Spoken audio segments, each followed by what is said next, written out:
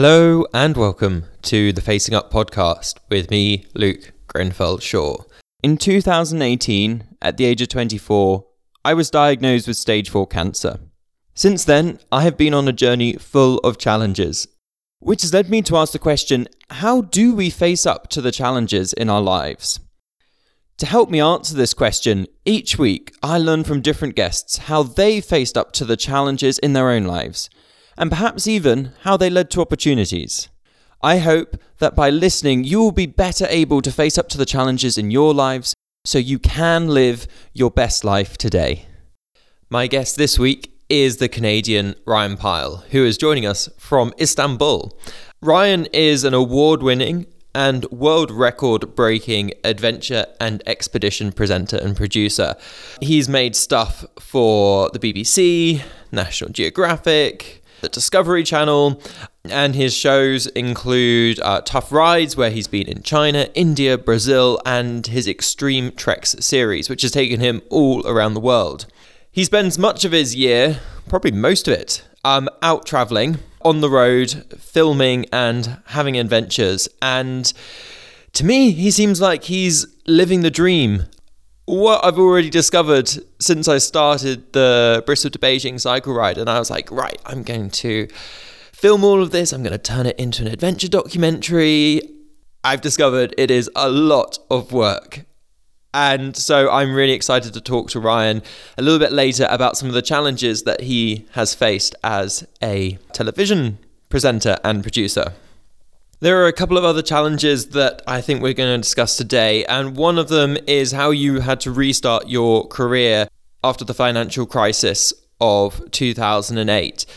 But first, I thought we could start by going back to a different dream of yours and a different challenge, and that is when you played basketball, University of Toronto, wanting to go pro. So Ryan, thanks very much for joining Facing Up. It's great to have you. Thank you very much for having me. So you've come a hell of a long way from your now producing these top flight adventure documentaries. But you started off, I think I'm right in saying, wanting to be a professional basketball player, right? Yeah, I think, every North American kid wants to grow up playing baseball, American football, or basketball. And just like every probably kid in the UK wants to grow up playing, top flight football, perhaps. That's kind of the dream. So, when I was young, I got to watch, great basketball stars like Michael Jordan and Magic Johnson and got inspired by them and had the dream of maybe playing professional basketball someday. But like 99.9% of these journeys, they ended up in not playing professional basketball. Right. But, my sporting career was fantastic. And it kind of ingrained so many good qualities, about just leadership and hard work ethic, working as a team, punctuality, just things that people don't necessarily have a grasp on as adults sometimes. And I just feel it's really helped me with my work and my business and of course my adventuring. Right. Okay. Something I can relate to, having done a year of rowing, like the importance of like showing up on time. And if everyone shows up on time, you get the boat out and you have a good training session. And if everyone turns up a little bit late, then, you waste so much time. The momentum dies very quickly Right. when people are lazy or not showing up on time. So it's really important. Yeah, just keeps everyone moving in the same direction and keeps the positive energy flowing, because you can lose it very quickly. Yeah, I think that's right, isn't it? I was wondering, your father played, was an Olympian, right? Yep, that's correct. Polo? He was water polo in 1972 Olympics in Munich, Germany. So he represented Canada, which was amazing. And it's great when he gets together with his old water polo buddies that he was with, because they obviously have some great stories. I was wondering if that made it particularly difficult abandoning, or maybe abandoning is quite a strong word, but moving away from your dream of playing basketball, whether there are any expectations that you'd put on yourself or that you had in your family? I really wanted to be an Olympian. Like, obviously, I was incredibly proud of my father and what he accomplished, and that was definitely one of my goals, is to represent my country. And my dad was great. You know, he got me swimming at a very early age.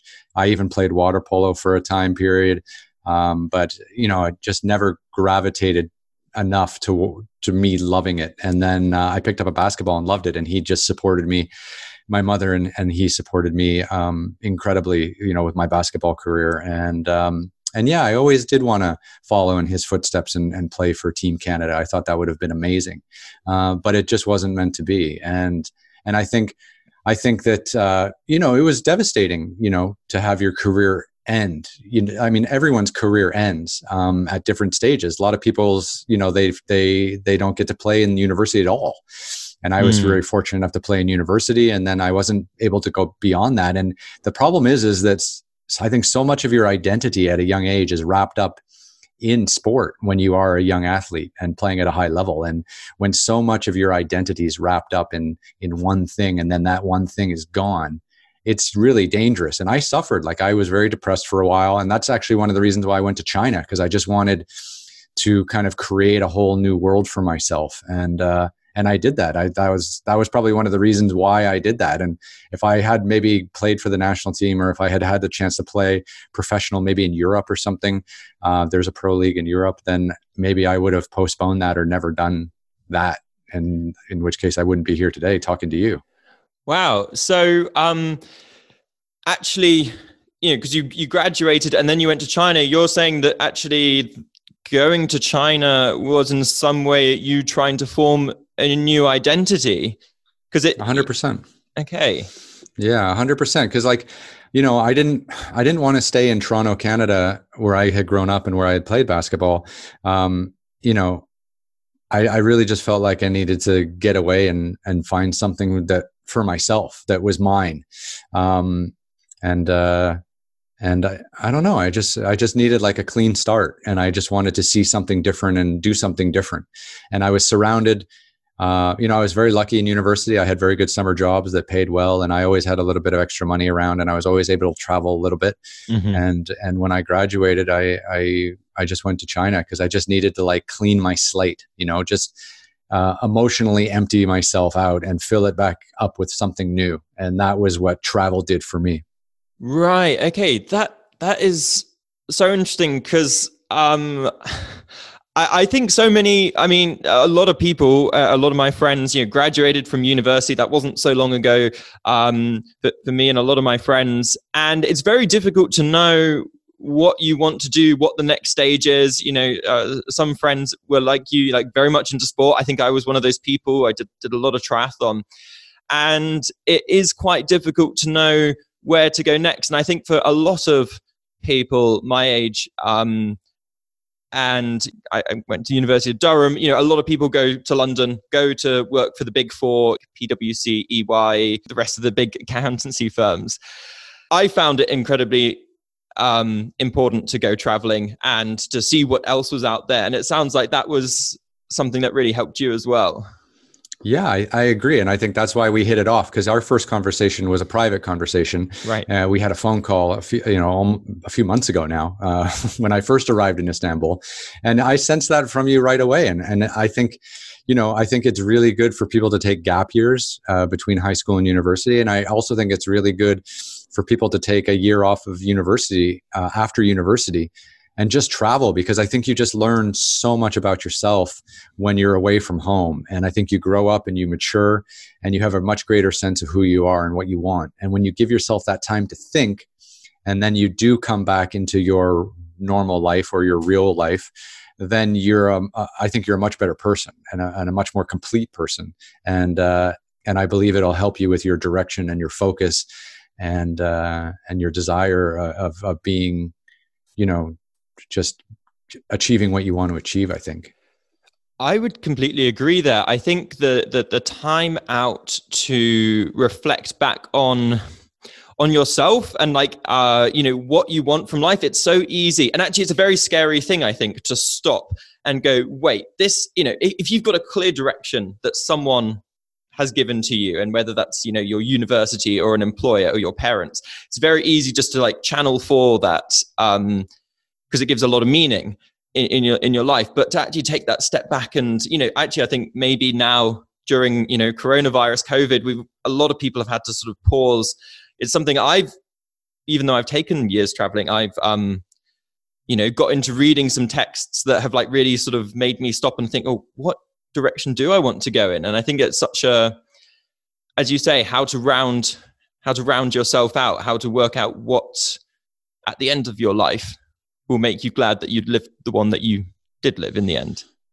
Yeah, I mean, I've always been someone who, you know, puts more weight on experiences versus material goods. And I think that's one of the things that travel has taught me is, you know, the memories and the people I meet and the things I get to do are ultimately who I am and not what you own. And I'm lucky that I get to make television shows about that. And those television shows kind of lock that memory in place for me. And I can go back and watch the shows and people can share and enjoy, you know, the things that I've had the chance to do. But it definitely has helped me identify like who I am and what I want, and help me kind of see the world and where I fit in it much more clearly.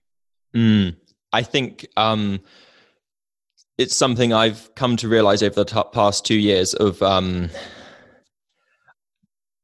aiming to live a life rich in experiences above all else. And money, I'd be interested in your take on this, but I feel money is useful, but only as a means to live experiences and then also negotiate or overcome barriers that then prevent you from, or make it, you know, making it easier to go out and travel or whatever. Money is very important. Like, we don't have to, you know, we shouldn't make, you know, false claims. You know, we do have to eat. We do need a roof over our heads. But I think you're right. Money as a way, you know, earning money as a way to further, you know, the richness of your experiences, I think is a great way to live. And I think that, you know, if you can make content along the way, and share that content and inspire other people, then, you know, even better. Right. And that's what you did, isn't it? When you moved out to China, you weren't planning to stay there, but you ended up making a career out there. Yeah. So I went to China my first time for 3 months, and I went as a backpacker. I just had a backpack. I had a little Canadian flag on it and, you know, the whole thing. And I was going to go for 3 months and then just come back to Toronto and get a job and live my life out. And I was just so amazed by what China had to offer and what travel had to offer that that I decided I just wanted to stay in China. So what I did was I actually went back. I did my 3-month trip. It was amazing. And then I went back to Toronto, told my family I was moving to China. And then I moved to China. And that was the start of it. And then it's funny, you know, one of the things that happens to you when you are a student athlete or a young athlete is you don't grow up a very well-rounded person. You, you know, you're so focused on sports, you don't have any other interests. And I was very much the same way. And once my sporting career was gone, then I started realizing like I loved writing and I loved photography and I loved learning about other people. Like, I was too busy all the time and too tired to care really about anyone else, you know, apart from my teammates and my coach. Yeah. And you know, and then now all of a sudden I could, you know, just walk down streets endlessly and chat with people and stop in at, you know, tea cafes and noodle shops and whatever. And I just had all this time and energy to meet and connect with new people. And that was it. I mean, that was the version of myself I liked the best. And I was just like, I need to figure out how to be this version of me every day. And then I just worked at trying to make a career out of it. I'm really interested by this. You know, you're saying that you weren't that well-rounded. You'd just been sporty. Did it then feel like intimidating or a big challenge to create this Ryan Pyle who was well-rounded? I could feel that, you know, coming from background where you're like, Christ, I don't know how to ride. I don't know how to take photos. I don't even know how to talk to people maybe. And then suddenly it seems like it could almost be intimidating. Is that how you saw it? How did you see it? So I've always been a pretty confident person. I think the sporting background has helped with that. So I was always like, I will figure this out. I will make a career out of this. Mm-hmm. I will get the hang of how to do this. And I never really had a lot of self-doubt. Transitioning to television was definitely harder. Right. Only because television's more expensive, and it's more of like an elite group of people that make it, and it's a little bit smaller circle of people. But that was maybe a harder transition. But going to China and making a living writing and doing photography was a challenge for sure. But it was definitely something I thought I could do, and eventually got through and did it. Mm-hmm. Yeah. I have a question which reflects more on me than the subject of the question, but a preconception that I have of China and the Chinese, and I am so aware of how bad this sounds, but I'm going to ask it anyway because it's on my mind, and maybe it's on other people's minds too. In the UK, my general the general way I see Chinese people comes, at university, there's a group of Chinese people who tend to be quite self-contained, tend to be talking in Mandarin, often, tourists taking, I don't know, if you're in Oxford or Cambridge, taking lots of photos. And I'm aware, but I don't really know to what extent, that is such a tiny snapshot of what it's not even really a snapshot of like what China is about, but it certainly affected the way I see Chinese people. And I'm not proud to say this, but I'm now wanting to understand better. Can you tell me what you love most about China and interacting with the people that you've had ample opportunity to talk with throughout China? Yeah, I think the Chinese tourists, when they go abroad, are pretty terrible. Like, I think we can all agree with that. And before the Chinese tourists had money to spend, it was the Japanese tourists. They were the ones that were going to America and going all around in the 70s and the 80s, and then in the 2000s it was the Chinese, and there were big tour groups and taking snapshots and. It's just the cycle of life. But I think the one thing that you can't do is let that, those people who go abroad affect, your vision of what that country actually is. And sadly, that happens with everyone, I think. You meet a Canadian, you like him or her, and then you think Canada's great. You have a bad experience, and then it taints all Canadians for the rest of your life. So this is how we build stereotypes, and this is how racism begins and thrives. But so you're going to steer well clear of the United Kingdom from now on, right? Yeah, exactly. Dodgy guys like you. But it's but China is an incredible country, and the thing that I was drawn to most is that I just didn't know much about it. So in university, I ended up taking a course in my second year of university, and it was called like Introduction to Modern China, and that was like the first time I knew anything about China, and I loved that course. And then I took another course the next year, and then by the time I graduated, I was like, well, I got to go see this country because it's magnificent. And the history is so deep and complex and challenging, especially in the last 100 years or so, very turbulent. And then, but also too, you have this incredible diversity in China. The Western regions and the Southern regions are totally different than the Northern regions. People think Chinese people are all just like one group of people, but there's actually massive diversity within the country, and the landscapes and the history and the architecture are all pretty remarkable. And I would say that you could argue that within one country's kind of internationally recognized borders, you would struggle to find as much diversity in any other country as you do in China, just with regards to like ethnicities, religion, landscapes, architecture. I mean, you can travel 100 kilometers and then be in like a totally different world where people don't even speak the same dialect or the language of where they were before. So, this vision of what we all in the Western world see of China, of like Beijing and Shanghai, those are just two cities out of 100 cities that have more than 1 million people. So it's It's remarkable, and for 16 years I called Shanghai home, and I loved it, and I never got tired of filming in China, and I never got tired of exploring China. But more of my work now is international, so it was easier to operate from outside of China. Okay, yeah. As you know, and as many listeners will know, I was en route to Beijing on my bicycle. Could you give me a top travel tip for China and your favorite place that I should be going through? Preferably not like a kind of cliched place as well. Yeah, I think your top tip for China is just go with an open mind. Nice. And try not to let all the things you read in the news taint your vision of what you're seeing when you're there. And my favorite part of China, and sadly it's an area of China that, has been in the news for all the wrong reasons, but is the Silk Road. So that western part of China that goes from Kashgar, through the desert to Xi'an, which was the imperial capital of China. Those 5,000, 3,000, 4,000 kilometers.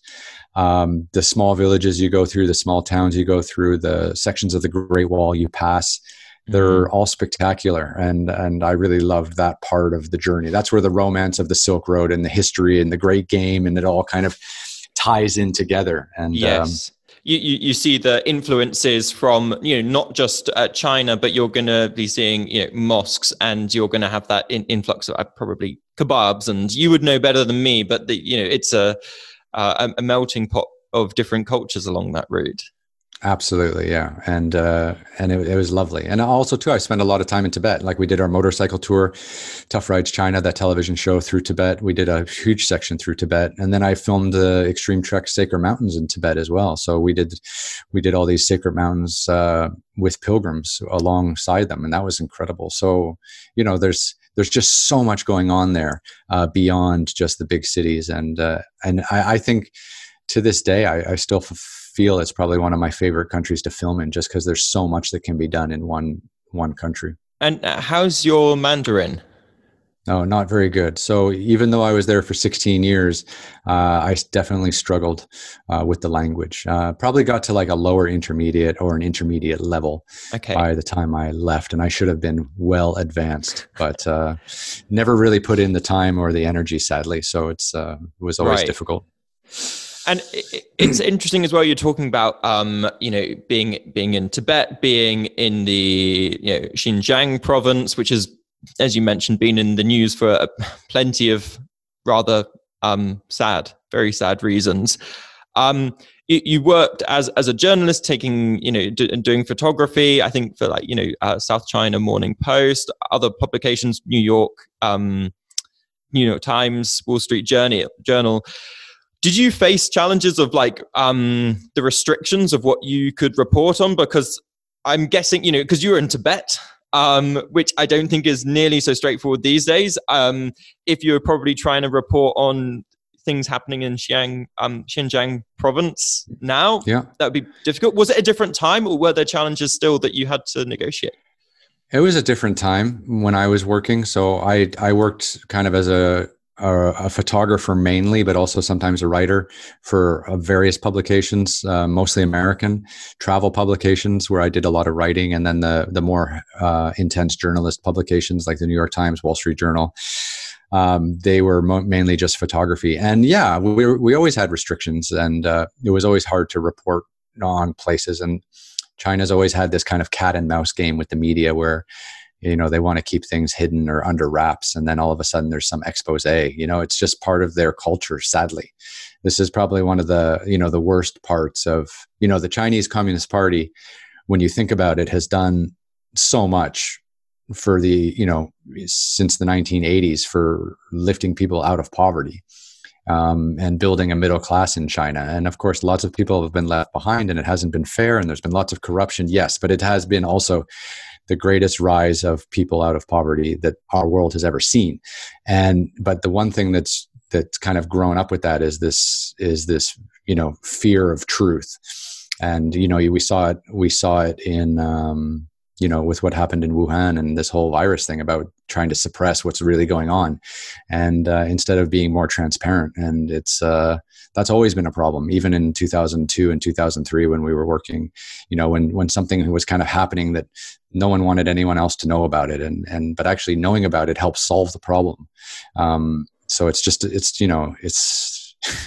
there's lots of chases and getting detained and all kinds of stories like that happened over the years. So that was kind of a regular for that job at that time. And that presumably did not put you off. I mean, I kind of enjoyed it. Like, you do get tired of it after a while. And actually that was part of my transition into television. Like, I just got tired of the cat and mouse game. And I also got tired of the international media's take on China. I just felt like it was overly negative all the time. And and even if there's like the stories were factually correct, but it was just the eye of the editors and the eye of the writers was just always looking for the negative. And I was always there too, doing all this negative stuff. And I guess it's easy because there's more negative stuff probably than there was happening positive stuff, but the positive stuff was never being reported on. So I got really just tired of journalism in general. Right. Because I felt like that was a negativity trend that was starting then. And it's actually, you still see it today.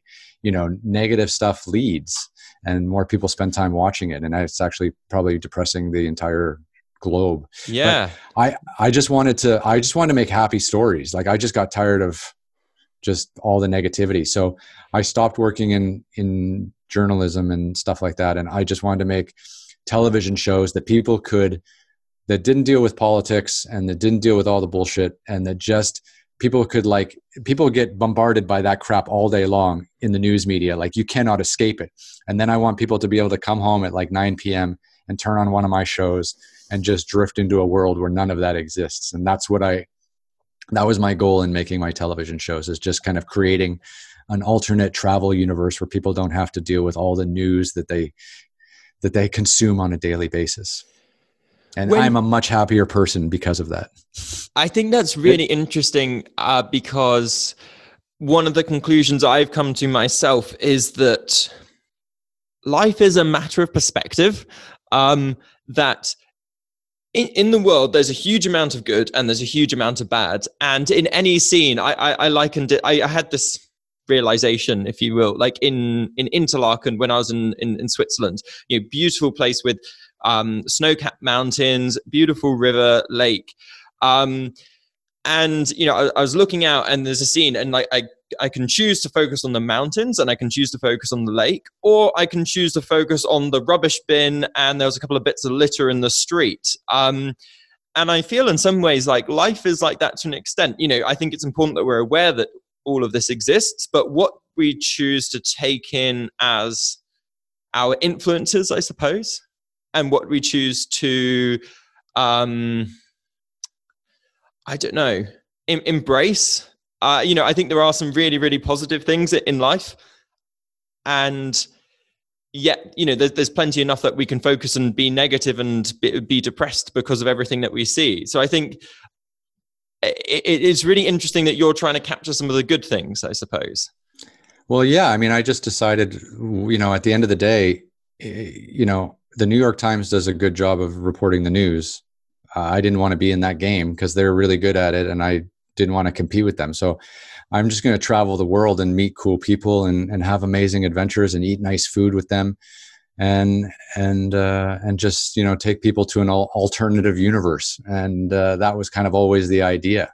Right. And maybe in some other show I make in the future, I'll talk politics with people and I'll sit down and chat with them, and that might be a part of some other show that I do.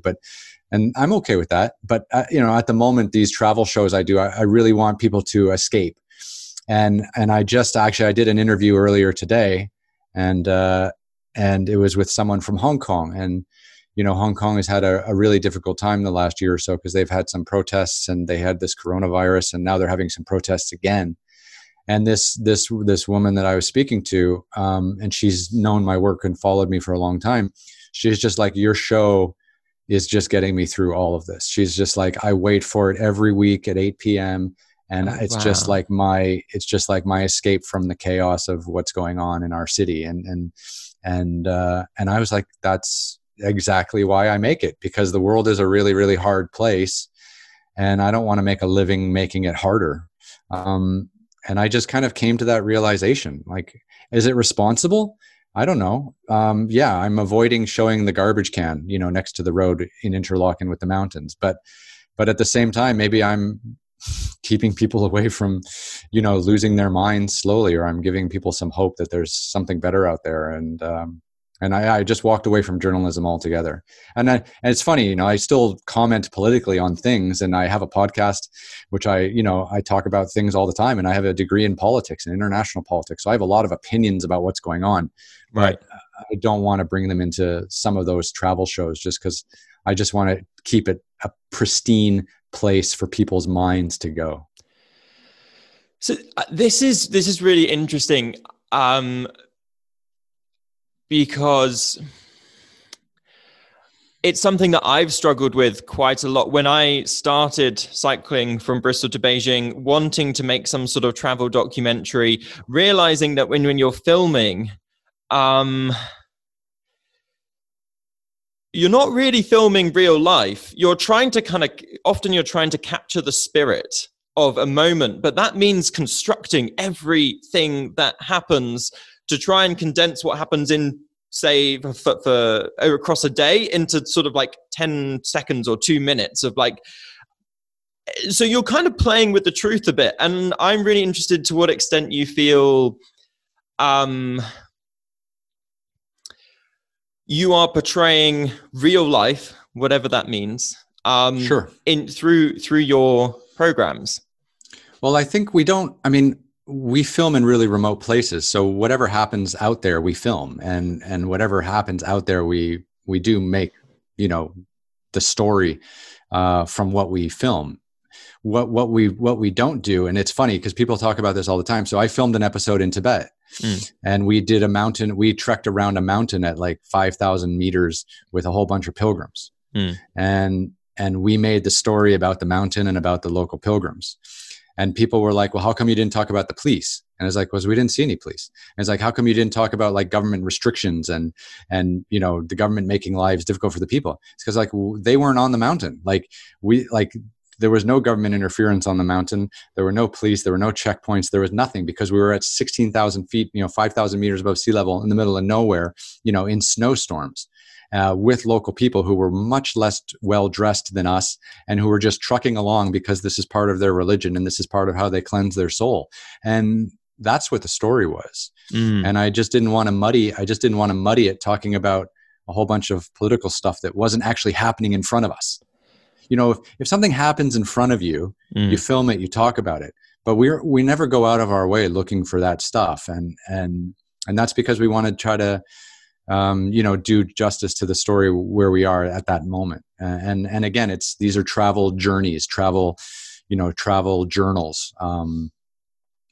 So that was kind of the line we tried to draw in what we wanted the show to be. I'm talking about extreme treks and Expedition Asia specifically, and tough rides to an extent. But I just think that you can get yourself way out of whack if you just try to do everything. Right. If you try to be a political commentator, if you try to be an economic commentator, if you try to be a travel commentator, if you try to be like a gender, where are the gender biases, commentator, and you can really, then where's the direction of the show, and what are people watching, and how do people feel when they see you trying to tackle every single topic and obstacle that you come across? That's not, again, CNN does a really good job of that. I didn't want to compete with CNN. Right. I wanted to create something that was kind of timeless in a sense. Yeah. So almost trying to capture a vignette of what was going on rather than trying to show the whole picture, just portray what was in front of you. Yeah, absolutely. Yeah. So that's kind of where we stand on how we go about our filming and stuff. I was wondering if we could go back, because we talked a little bit about your filming, but you worked hard to create a career for yourself, in journalism through photography, and then the financial crisis comes along and from what I've read, your career was kind of derailed. Sure. That must have been pretty, that was a tough time for so many people. And yet you seem to rebound, and a few years later, you were in TV, establishing yourself as a adventure documentary producer. Sure. Yeah. So that transition was terrible. Right. And this is the facing up to challenges, part of your podcast that people might just be interested in, is because, again, I was a freelance photographer and a freelance writer, and that's, you're working in the gig economy, and you get paid per publication, you get paid per photograph or whatever. And in 2006, 2007, and 2008, China was the best place to be in the world because it was the build up to the Beijing Olympics in August 2008. And this was going to be a huge coming out party for China. And every newspaper and magazine in the world wanted a China story. So I was working almost every day for 3 straight years going into August 2008. And it was incredible. Like, I could not have chosen a better country to work in to launch my career. Right. And I think it's important to know, like, I am where I am today because I moved to China when I was young. I had no debt. China, the living costs in China when I moved there were very, very small. Now they're different, but when I moved there originally, and I could take the risk and build my career without having the financial burden of living in a place like London, England, or New York in the USA or something like that. So I was able to keep my costs really low. And then also because of the interest in China with the build up to the Olympics, I was working a ton, and I was able to make a lot of money and save a lot of money. And my name was everywhere. I was loving it. Actually, if that had continued, I might have never done television. Like, that was, apart from just the negativity of it all, but it was a good life. And then in 2008 we had the Olympics, and then in September 2008, Lehman Brothers, the U.S. investment bank, went bankrupt, and it caused the housing crisis and the financial crisis. And of course, millions of people lost their homes and jobs, and it devastated financially. But one of the side effects of that was it also wiped out the publishing industry. Now, the publishing industry was already on its way out because everything was moving online. All the ad sales and all the classified ads were moving online. So those were the big earners for newspapers. So by 2009, I wasn't working at all, like zero, after having like 3 or 4 of the best years of my life. So it was a huge wake-up call. So I decided that if I was going to keep making any content, and I still wanted to travel and meet people and see the world, that I was going to make travel content and make video and make television shows. And making that transition was very hard because, like I said earlier, it's a very small circle of people that broadcasters would like to work with. And if you don't have anything with your name on it that's out in the market, people just don't take a lot of risk because the money is huge. To sell a photograph, maybe it's $100 or a few $100s to, a day rate for a photographer might be a few $100, but to make a television show is, tens of thousands or hundreds of thousands of dollars. So the scale of what's going on is much more intense. So the risk is much higher. So it's just a much, much more difficult industry to break into. So and it was terrible. Yeah. So can you just take us through? I mean, I feel this is the sort of the crux of the podcast. The bit that someone says that bit was really tough, and then they skip forward like 2 years to when they'd made it. Like, can you just take us through how did you actually approach the challenge of getting into an industry that you presumably didn't really know that much about? Yeah, you had a bit of background in the kind of journalism in general, but your revenue had dried up. Your identity as a photographer was in tatters, perhaps. How do you kind of even set a direction at that point? Yeah, it was a directionless period of time, and it was very, very hard to figure out how to navigate, because there's 2 things you learn in entertainment. Number one is no one helps you. Okay. No one helps you. And the second thing is that it's very hard to identify a role model because everyone's journey through entertainment is totally different. Like, you know, people can look at famous podcasters. Like, you pick the top 5 most downloaded podcasts in the world. Each one of those people has a totally different background, and they built up their following and for their podcasts in completely different ways. There's no model to follow. And you can't just go to someone and ask for a job. So, you know, so I thought to myself, again, I've always been a fairly confident person. I just felt like I could do it. And I kind of had watched a lot of TV, and I kind of understood how things came together. And it's funny, like, you know, you just have to go out and do these trips. So no one wanted to work with us. No one wanted to fund us. No corporate partners wanted to sponsor us. I still have all the rejection letters from like all the big broadcasters around the world, many of who I work with now. Okay. Because they didn't want to touch what I was trying to do at the beginning. Because you were some unknown guy. Yeah, that's how everyone starts unknown. Yeah, Everyone, tell me about it. Yeah, exactly. You know, the first step is, you know, the first step is the hardest step, and the first step is it lasts 10 years. Like, that's why you know, if you want to get into this kind of business, you have to be really kind of dedicated to being in it for the long haul. Because if you're just doing it for a year or two, you know, you don't get anywhere. So yeah, making that transition was hard. And the way we did it was, I just really believed in the project. And this was the Tough Rides China. My brother and I, having worked in the journalism world for so long, I really wanted to show a different side of China, a side that wasn't being portrayed in the media. And what I wanted to do was ride a motorcycle the whole way around China. And because I would show people all the different ethnicities and the minorities and the beauty of the landscape and the different cultures, and show them all the things that I felt were being kind of left out. And it's, you know, it's something that no one's really done before at that time. So I thought it was quite bold. And I thought that the boldness of the idea would lead to money coming in, but it didn't.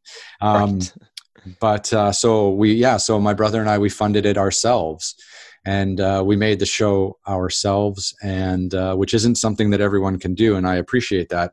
But you know, it was something that I could do, and decided that it was a worthwhile investment. And you know, some people go to business school, you know, and spend $30,000 or $50,000 a year going to business school for a year or two. Well, I put that money into my first television production, and I learned on the job. And that was 10 years ago. And now I'm a producer, director, and travel host. And I've made more than like 50 hours of television. So it's just like, where do you want to, you know, do you believe in yourself to put your money in your own career, I suppose? That's a really interesting comparison with business school. I hadn't thought about it like that before.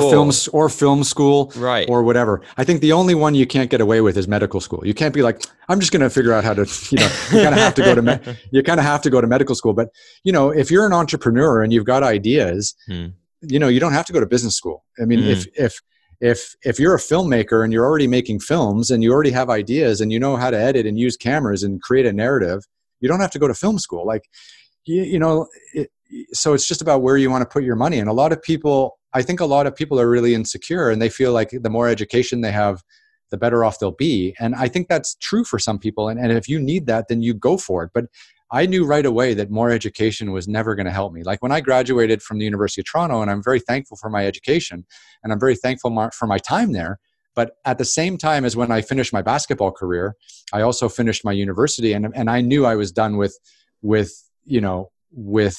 structured education. Like I knew I was finished with it, and I knew that what I needed to learn was out in the world, and that's kind of where I charted my path. And I taught myself how to write, and I taught myself how to take photographs, and won some awards. And again, I just taught myself how to produce television shows, and luckily I could look at the camera and deliver some lines without stuttering or stumbling, and I just went with it. And and here we are. That it's something that I've thought a lot about. You know, I've been attracted by the idea of, say, business school, and you know, setting up my own business. And so the first step is naturally to get a degree. But I think what you're showing, and say Joe Daniels, who was on the podcast recently, he didn't go to business school. He set up his own business because he believed in the idea. And it does, I think, these master's programs, or, you know, business school, film school, they provide this kind of safety net one interpretation could be that they provide this safety net that says, I'm making progress in this direction, but without really jumping in and forcing yourself to sink or swim. It's kind of quite a safe way of doing it. And maybe it is the most effective way for some people. But if you've put your life savings into something, you're probably going to be pretty damn keen to make sure it goes well. Yeah, I mean, I was chatting with a friend yesterday, Scott Wilson, and he's a television producer and television presenter as well. And he's like, at a certain stage, your resume and your certificates don't matter. It's all about what you make. And we live in a world now where we have all the tools to make whatever we need to make, because of our technology that we've created and that allows us to have this chat today. And we can make whatever we need to make.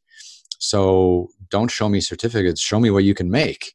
And if you're passionate about it and the stuff you're making is good, let's have a talk. And that's kind of how you do business. And that's kind of where we are in the entertainment world is I don't want to see pieces of paper with your name on it. Show me what you can make, and show me that we can go into battle together for 60 days or 90 days or a year and come out with something that we can share with the world and they'll like it.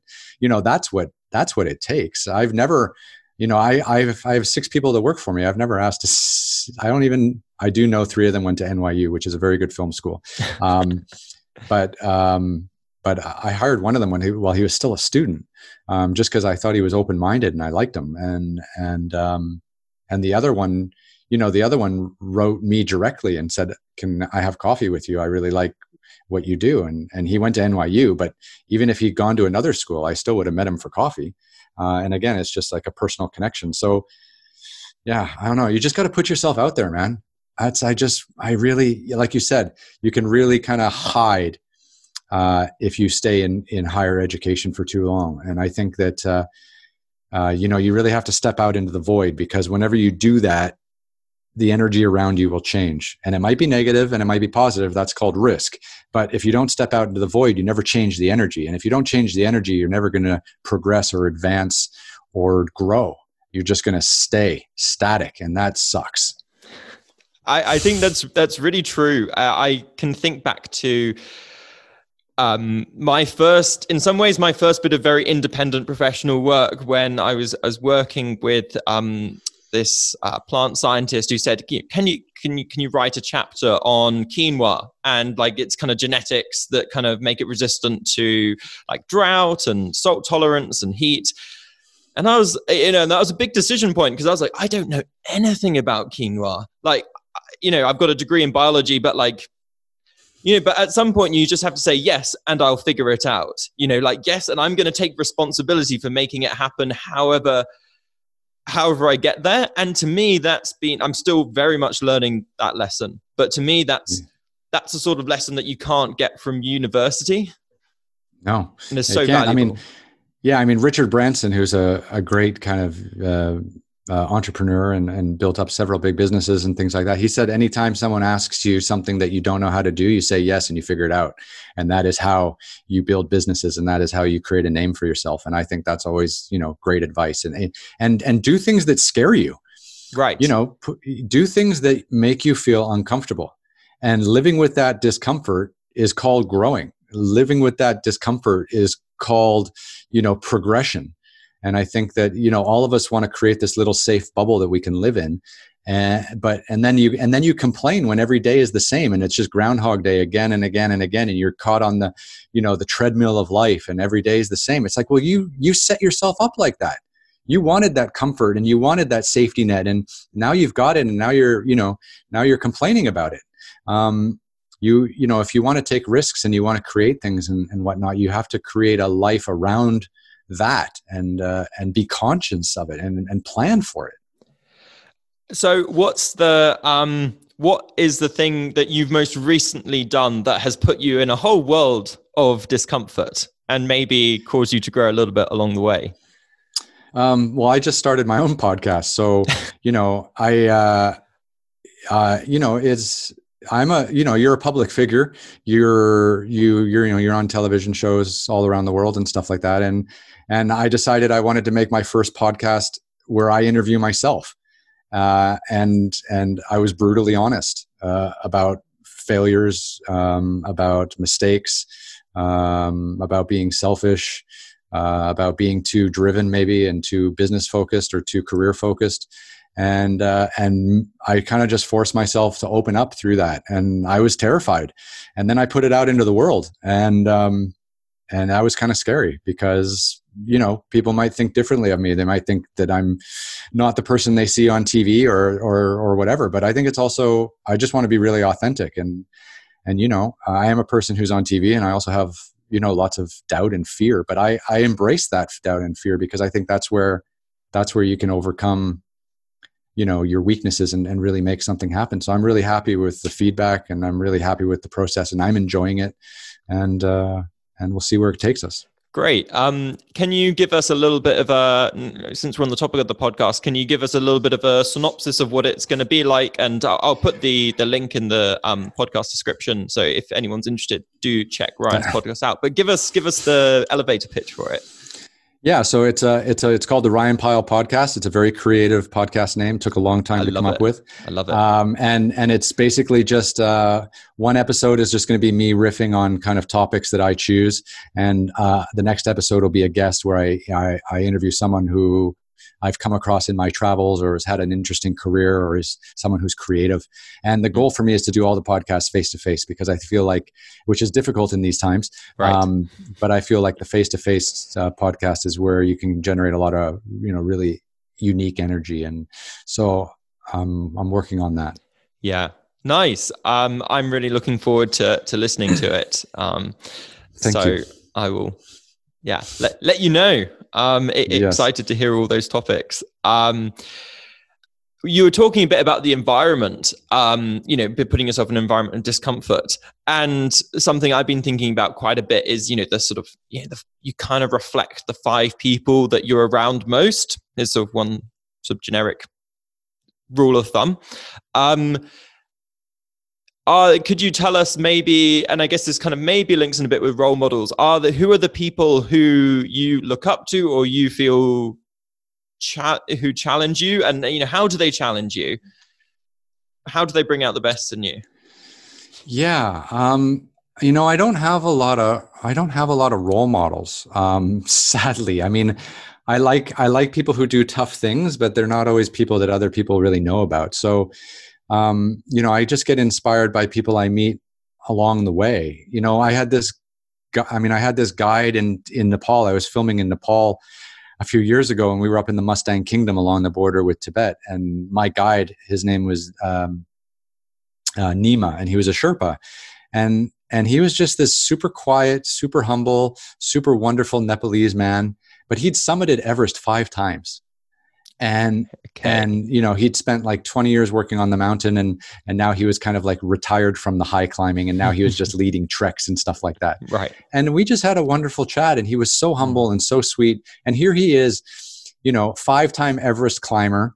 No one knows anything about him. He doesn't have an Instagram account, and he just goes along with his life and feeds his kids and takes care of his wife. And that was just so humbling. And whereas, if some American, for example, had climbed Everest 5 times or something like that, then, he'd have like 500,000 Instagram followers, and he'd be on television every couple of days and giving talks and building out this whole like personality business around climbing Everest 5 times. Right. But actually I was just kind of enjoying, Nima Sherpa's company when we were walking through the beautiful mountains and valleys of the Mustang Kingdom, and he was a 5-time Everest climber and had helped countless people up.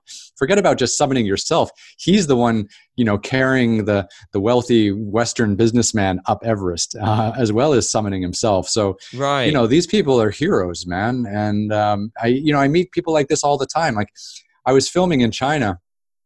And we trekked across the Badain Jarain Desert in Inner Mongolia in China, and it was like 150 kilometers through this desert. And we had a 16 camel caravan, and my guide's name was Hasamong, and he was a local guy. He lived in the desert. He raised camels. They were his camels we took across the desert. And every day he would, get the camels ready, load up 16 camels of gear. And he wouldn't let us do it because the camels were crazy. They would kick and they would bite. And he always told us to stay away from the camels. So we couldn't help him. So it was him and two people who worked with him. And the three of them would load up these camels every morning. Then we would go like 20, 25 kilometers through the desert. Then they would unload all the camels, prepare a food tent, prepare a dinner. And it was like clockwork every day for like 12 days or something like that. And these guys just worked so hard, and they were just so used to it, and they loved it, and they loved being out in the desert. And I was just like, God, that's just so inspiring, to kind of have the chance to walk in their shoes. And, this is why I travel. These are the kinds of experiences that kind of motivate me. I mean, I could tell you I watched, Long Way Round, Long Way Down, and Charlie Borman and Ewan McGregor looked like they had fun. So I decided to make a motorcycle show also. Right. That's true. Yeah. But they didn't inspire me. They just kind of showed everyone how much fun a motorcycle trip is. And then I wanted to do one too. And I kind of did it a little bit differently. Yeah. But people who inspire me, I mean, you inspire me. I mean, we had a first conversation and you blew me away with your own life story and how you've overcome so much adversity at such a young age. So, you find inspiration from everywhere, but there's no other person in television that whose career I would love to have. Right. I'm quite interested here that you're saying that in some ways,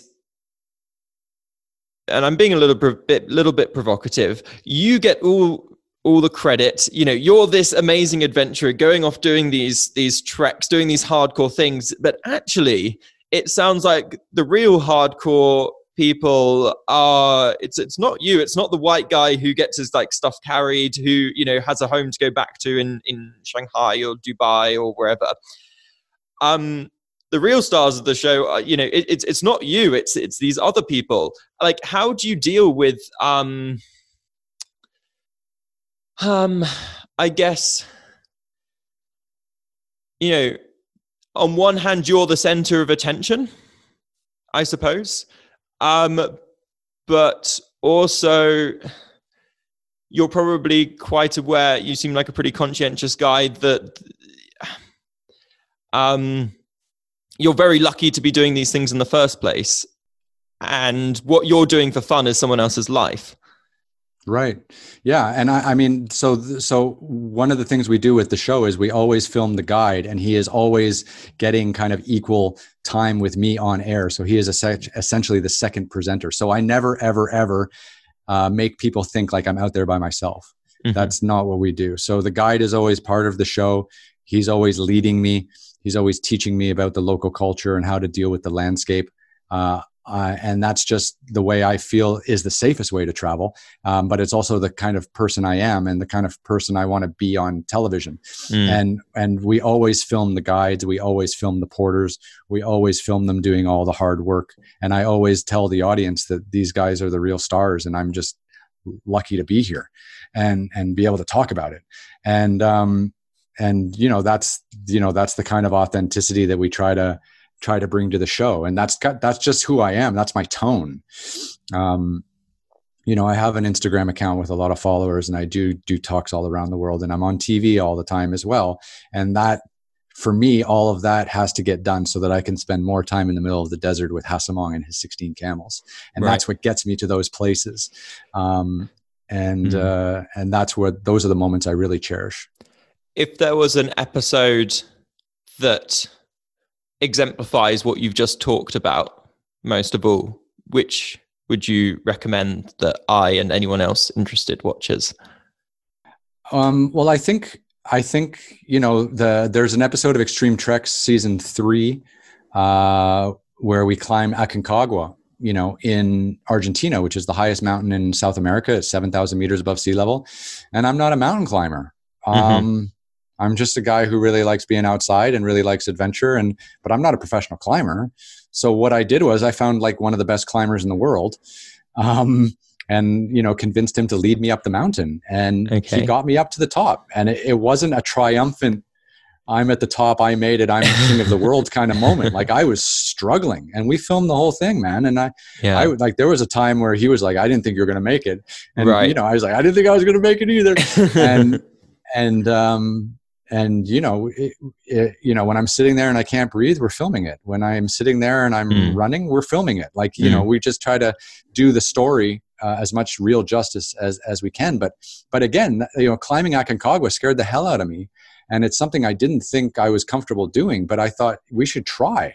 And then we'll know, right? And that's, again, living with the discomfort, you know, altitude sickness.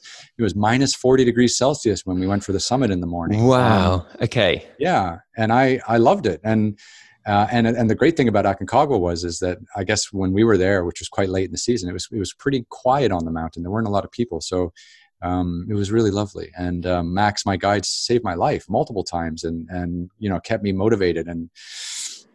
And without him, I wouldn't have made it up the mountain for sure. So, and we had like 10 porters as well. We filmed all them carrying all our camera gear up and down the mountain. So, I mean, I want people to see what it takes to film in these locations, and try to make that as authentic as possible. So I hope people appreciate it, because you don't get to see a lot of that on TV. That's why I produce my own shows too, is because I get to say what we show and what we don't. And that stuff's really important. Right.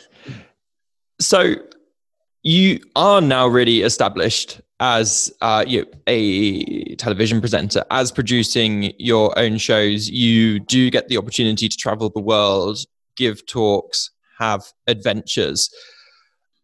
From the outside, this seems, as I said, anything in the introduction, like an idyllic lifestyle, right? Sure. What are the challenges that go with it? You know, it's hard being on the move all the time. You know, it might seem glamorous. We're talking about a pre-COVID-19 world, right? Okay. We're talking about 2019, 2018, you know, traveling 250 to 300 days a year. Wow. You know, that's a lot.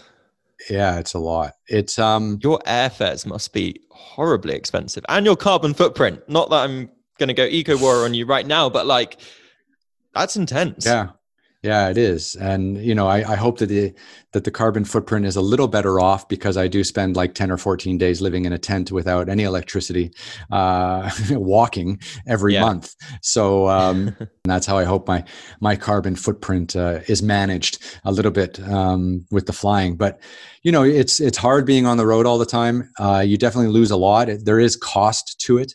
You know, maybe you pay for an apartment or a home that you're never in. It's hard to keep relationships with people who don't live similar lifestyles, because you just have less to talk about with them, like and just relationships with people, boyfriends, girlfriends, husbands, wives. They deteriorate for sure if you happen to be in this kind of work, because it's just hard to juggle everything. You know, when you are the product, it's just, you're on all the time, and you're constantly pushing yourself in your work. And for other people who don't know what that feels like, it's not something that they can deal with very easily, I think.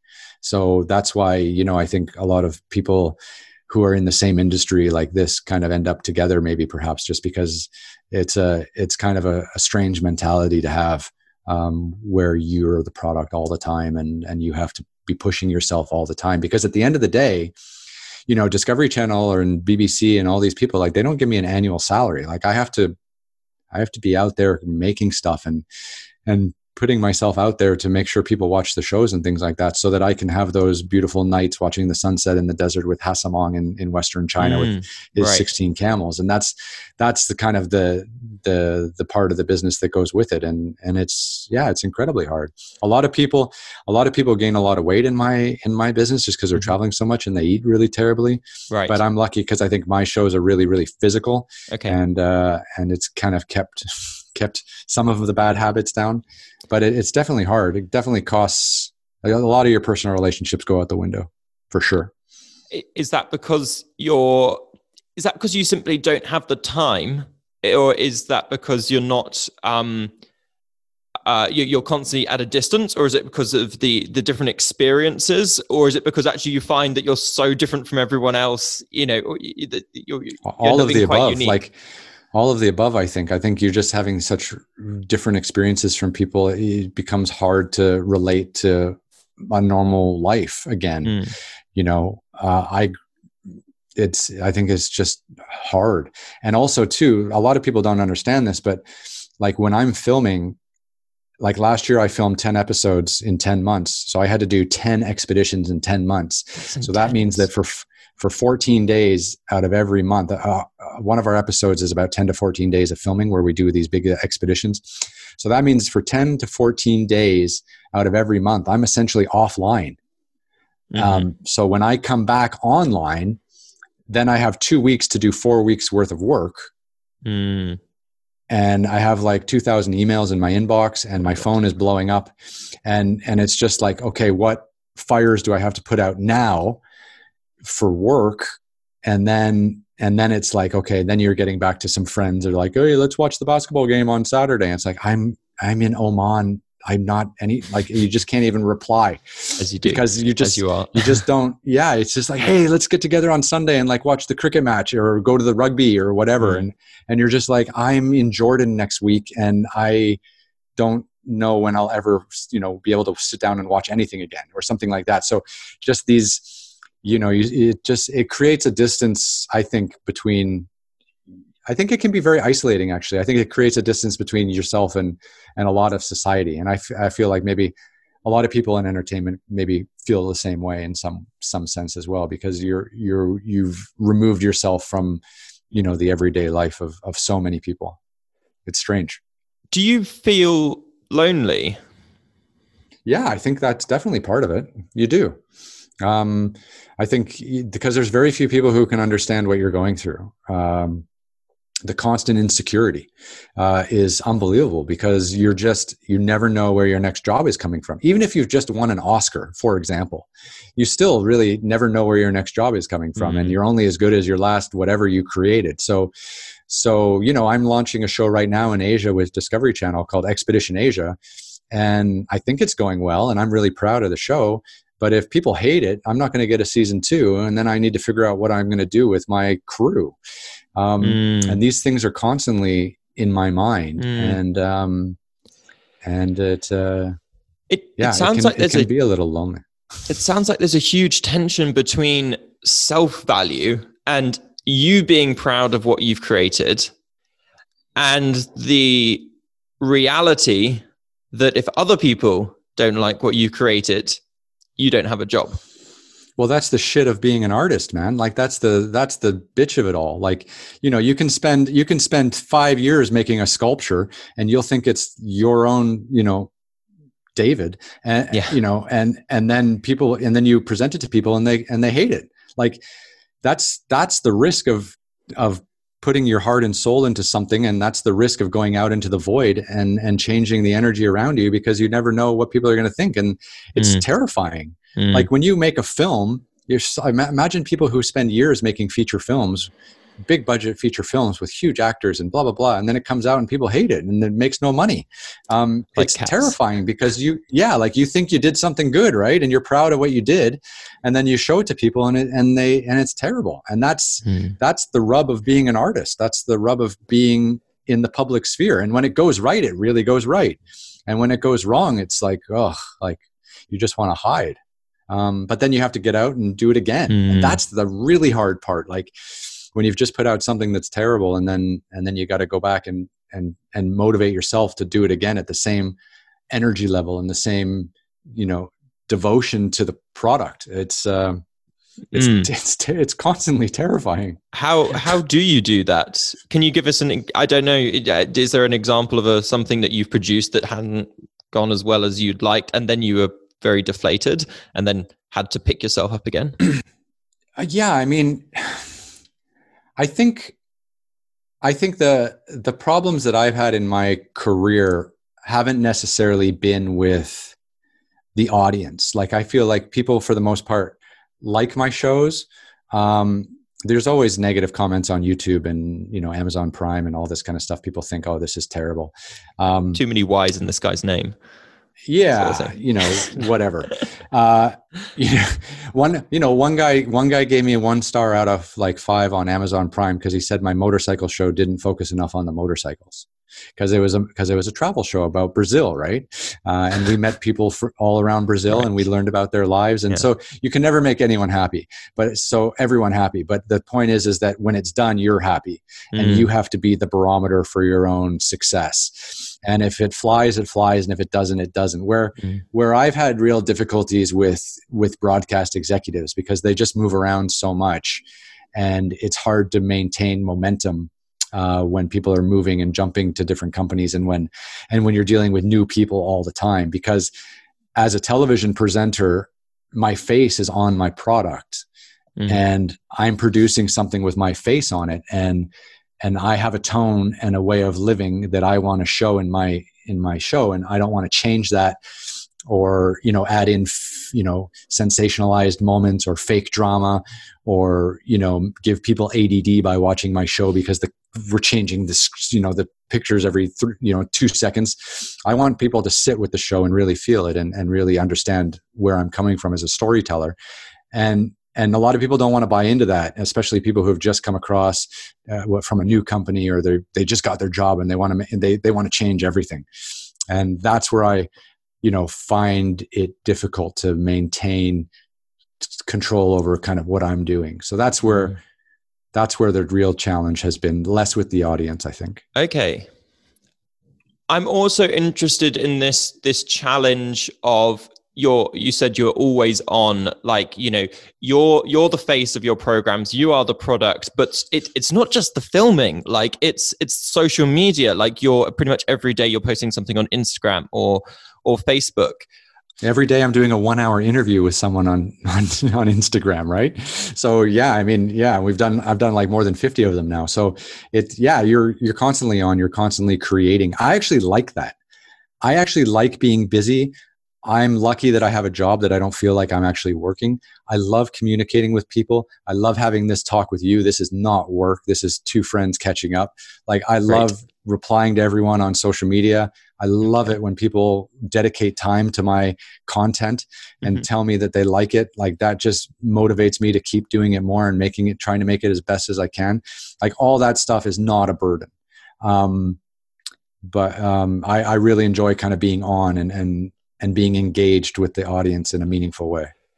Does that mean you're constantly on your phone? Because this is something I've noticed. I try to sort of cut down my phone consumption as much as possible. But, when you've got 90,000 followers on Instagram, you're going to get 5,000 seems quite a typical number of likes and kind of comments on your posts. Like, your phone is going to be going off the whole time. Like, how do you get stuff done? Like, how do you switch off? Yeah, I mean, you try to reply to as many people as you can, but you also try to not let it take up your whole day. Obviously, now we're all kind of on lockdown and not working, so I'm definitely on social media much more now than normally. And don't forget too, like, I don't mind doing a lot of the social media work because I spend 10 to 14 days offline every month, or at least I did when I was filming, and that was a great balance for me. So I loved turning off the phone for 14 days and not having a computer and just filming and capturing stories and understanding people's lives. And then when I came back on, I was excited to see what everyone was saying and reconnect with everyone online. And that was part of the enjoyment of coming back to the real world. But then by the time I went out again, I was ready to leave the phone behind and digital detox. And how do you relax? Like, how do you find this balance? By working. Okay.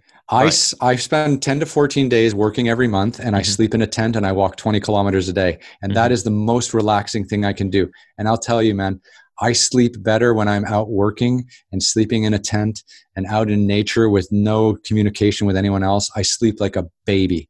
I come back from filming so well rested to deal with the bullshit of our society and the cities and the way of life and the travel and everything like that.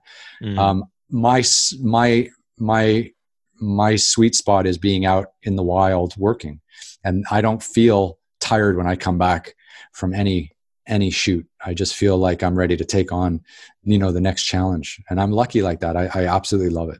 Right. That's Very insightful that the expeditions, which a lot of people might have thought are the tough bits, when you're slogging it, that's actually your downtime, the time to recharge the batteries, even though you're on camera and having to do pieces to camera. I again, like I don't get stressed by it, and I feel very comfortable doing it. And I feel the whole style of the show is I'm out on a great adventure and I'm loving it. And when I'm out there, my two friends, Chad and Jesse, are filming me. Chad's my director of photography, Chad Ingram, and Jesse Rosenberg is my second camera operator. And we're out on a great adventure. And when I'm talking to the audience, I'm just talking to them. And I'm like, yes, this is amazing. Like, can you believe we're doing this? Like, look at that view, or like, look at this, or yes, you got to, and it's easy for me. I'm very lucky in that sense, I guess, but it's never work. And I think that sounds like that's the ideal, isn't it? The thing that gets you money and allows you to live a lifestyle that you enjoy is also the thing that you do enjoy.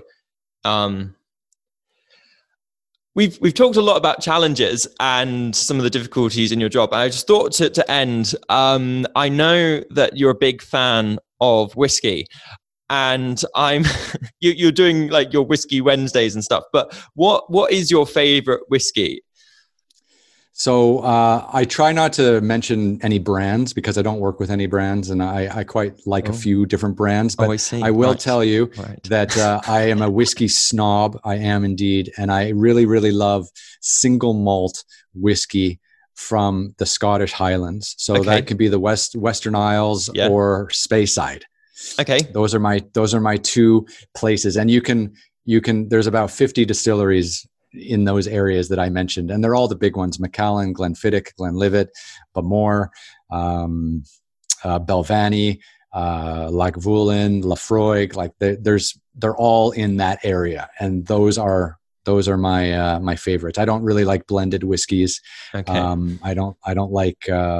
I'm not a gin guy or anything like that. I really, really just love pure Scottish single malt whiskey. Okay. But hard to draw on exactly which one. But I've got some Laphroaig right behind me in my room. So, do you? Yeah, I do. Well done. I could pass it across the screen, but well, I'll be in the UK someday. We will have a drink together when all of this has cleared up and we're back to our quote unquote normal lives, hopefully soon. Yeah, I'm looking forward to that very much, Ryan. Thank you so much for your time today. I've really enjoyed chatting. Thank you so much for having me. And anytime you want me back, I'm here. And I think what you're doing is amazing. And you're bringing out some great stories and some incredible people. So the thanks goes to you. Such as you. And looking forward to chatting some more in future and hearing more of your podcast and actually watching some more of your stuff as well. And I'm going to start with, what is it? Extreme Treks Season 3 in Argentina. There you go. Nice. Thanks so much, Ryan. Take care. Thank you. Bye-bye. Bye. And that was my chat with Ryan Pyle, the adventurer and TV producer. I really hope that you enjoyed it. In fact, after having this chat with Ryan, my mum got the free trial to Amazon Prime, and we went and watched some of his extreme treks, and we watched one of him going around the mountain in Tibet. And it was really interesting because I was like, okay, so where's the political element here? When are we going to hear about some of the tensions? And it never came up. Big spoiler. But it was really interesting reflecting upon it, and it's actually like, well, Ryan was taking what he saw in front of him and wasn't introducing other narratives when he didn't come across them. And that might be an approach that works for some people and not others. But if it sounds like it's something that will work for you, then do check out his shows. They are good fun to watch. And thank you for listening to the Facing Up podcast. If you enjoyed this, and even if you didn't, I would still really appreciate it if you could tell your friends, your family, and anyone else that you know about the Facing Up podcast if you think that they will benefit from it. I'm really passionate about trying to help as many people as possible live their lives in the face of challenges, and with the mindset that will help hopefully each and every one of us make the most of our time alive. So please do share it, rate Facing Up on iTunes, and spread the message. I hope you all have a really good week and take care.